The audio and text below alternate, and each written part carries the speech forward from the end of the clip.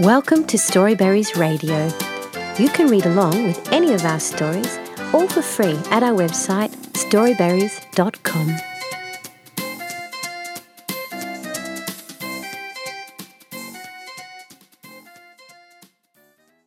The Just In Case Backpack by Andrea Kaczmarek. It isn't a competition to see how much stuff you can squeeze into your backpack. Mum shook her head. But it's all important stuff. Lily loved her backpack. It was small and blue and so many things fitted into it. Lily's backpack had lots of zips and pockets too. That made it even more special to tuck things away. And that was Lily's big problem. You just never know what you're going to need when you're in the garden or the park. What things? Lily's mum seemed to be having a head-shaking day. Just things that might be useful. Lily grinned at Cyril Squirrel hanging on the back of the backpack. Lily started counting on her fingers. Skipping ropes and juggling balls. A big blow-up beach ball, just in case. Just in case of what? Lily's mum knew she shouldn't ask, but she did. In case somebody says, "Has anyone got a beach ball?" Then crayons, pencils and paper if you need to draw. A few games and dice. A puzzle or two, just in case. Lily's mum didn't ask, and Lily carried on listing her things. Bubbles. You might need to blow a few soapy bubbles to cheer you up. Ice cream, but that's silly. I meant to say money for ice cream in one of the little pockets. Candies, cookies, and a few jelly beans too. That's what pockets are for. Lily carried on.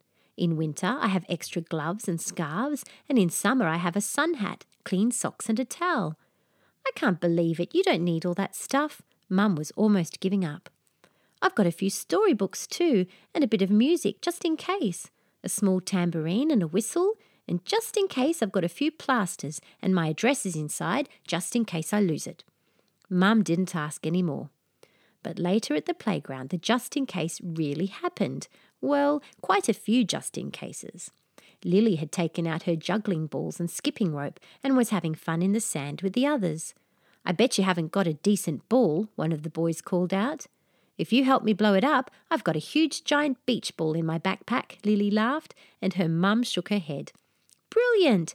The children all shouted, and beach ball catch was the new game. Then one of the little ones fell off a swing. Lily was there as quick as a flash with a handful of plasters. "Just in case," she smiled and handed the little boy a few jelly beans and blew a few soapy bubbles to cheer him up. When they all got tired and sat in the shade, Lily pulled out the crayons and paper and they played boy, girl, animal, fruit, an alphabet word game.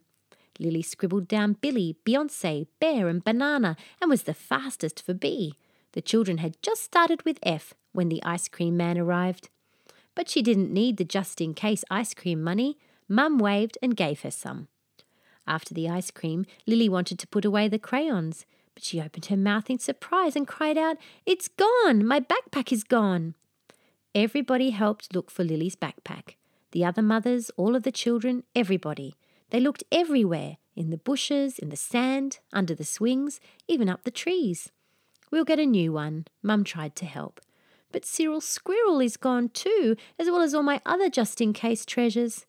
Lily started to cry and nobody knew what to say.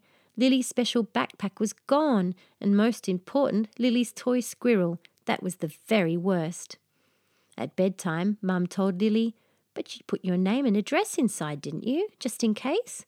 Lily nodded. "Yes, just in case I lost it." "Let's hope that somebody reads your address and just maybe brings it back."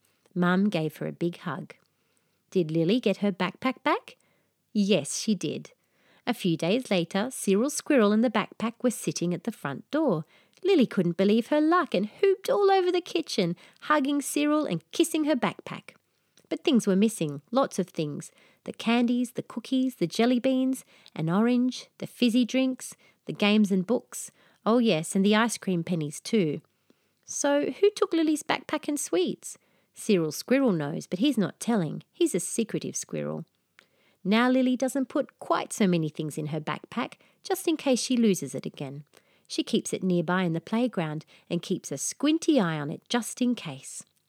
Lily is more careful and only puts half the things in her backpack, even though she always finds it very hard to choose. Nobody ever wants me to play the tambourine or blow my whistle anyway. I wonder why. The end. Thank you for reading with Storyberries.com. Free stories for kids.